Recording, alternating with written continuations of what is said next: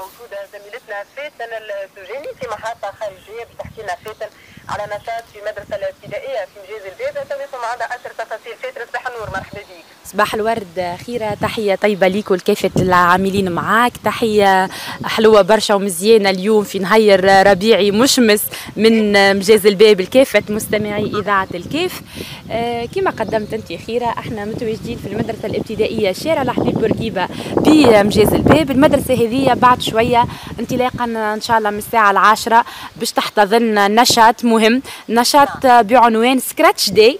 اللي يقول سكراتش داي يظهر لي فما ناس يعرفوا واش معناتها سكراتش وفما ناس ما يعرفوش. اكيد هذه اكثر تفاصيل احنا على حول التظاهره هذه واهم الفقرات اللي باش تكون فيها اكيد باش نعرفوهم مع المنظمين لهالتظاهره. التظاهره هذه ينظمها نادي شبان والعلم بمجاز الباب بالتعاون مع اوبن فاب تونيزيا. هذه زاده كيف منظمه جديده في تونس تهتم جايه من اسمها فاب فابريكاسيون، معناتها تصنيع حاجات.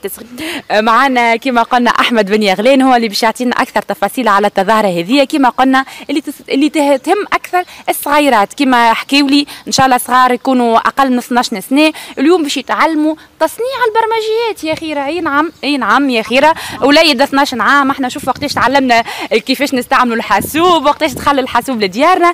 هذوما اقل من 12 سنه باش يتعلموا يعملوا لي بروجرام هكا ولا لا احمد؟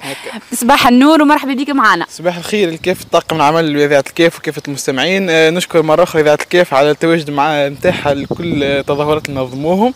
اليوم تظاهرة سكراتش داي التنظيم تاع نادي شبان على مجاز الباب وجمعية اوبن فاب تونيزيا. بالنسبة لجمعية اوبن فاب هي جمعية جديدة نشأت في تونس تحب تنشر ثقافة اصنع بنفسك. هو يوم عالمي يصير في برشا بلدان، السنة فما أكثر من 600 تظاهرة حول العالم. مجاز الباب الوحيدة في تونس والوحيدة في شمال افريقيا ينظموا نادي شبان على مجاز الباب واوبن فاب تونيزيا كما قلت. ليفيرمون هذايا موجه عموما للصغار، يقولوا بين 6 سنين 12 سنه حتى ممكن 14 سنه. هو شنو باش يصير فيه؟ هو نشر لثقافه البرمجه. الصغار توا نحن نعرفوا ماشيين توا عصر تطور والتكنولوجيا ماشيه قدام. احنا شنو باش نعملوا؟ باش نحاولوا الصغير هذايا نحولوا من عنده ثقافه المستهلك اللي انتشرت عندنا خاصه في الدول العربيه، انه هو باش يجي يصنع البرمجه، خاصة حاجة محددة انه باش يصنع اللعبة نتاعو، ما عادش يلعب هو بلعبة ياخوها، باش يصنع اللعبة نتاعو ويلعبها ويعطي اصحابه يلعبوا بها. دونك احنا تولي الطفل ذي صغير 12 سنة باش يصنع لنا في اللعب، علاش لا؟ دونك ما عادش احنا نسالوا كهو كما قلت باش نحن نصنعوا. في البروجرام تاع البرنامج تاع التظاهرة باش تصير فما مقسمة ل3 ورشات عمل. الورشة الأولى هي لحد تعريف البرمجه وانيسياسيون، باش يدخلوا كيفاش يستعمل البرنامج سكراتش هذا اللي باش يبرمج عليه اللعبه نتاعو. في الورشه الثانيه باش نأطروهم انه كل واحد يختار اللعبه اللي يحب عليها، يفهم هو يحضر الفكره نتاعو واحنا نعاونوه على انه يصنعها اللعبه هذه، لانه فما نقولوا برنامج هذا مبسط نوعا ما، دونك يخليه سهل باش يصنع اللعبه نتاعو. وفي الورشه الثالثه فيها باش نعملوا فكره انه كيفاش بعد ما يصنع اللعبه نتاعو على البرمجه على الحاسوب نحاولوا انه نصنعوا لعبه تشبه لها لكن ملموسه بالالكترونيك، باش تصير معناتها البرمجه نتاعها على اردوينو بالتعاون مع بالوحده، معناتها برنامج تاع سكراتش نطبقوه على اردوينو. هذايا وحده بلاك الكترونيك اللي تشغل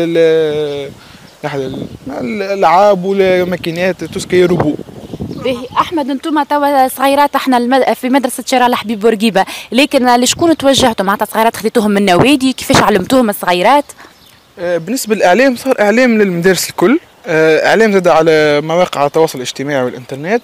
الدعوه مفتوحه للجميع، اي صغير نجم يجي. كما قلت لك احنا علمنا كافه المدارس الموجودين في مجاز الباب، دونك الدعوه مفتوحه للجميع، اللي حاب يجي مرحبا به.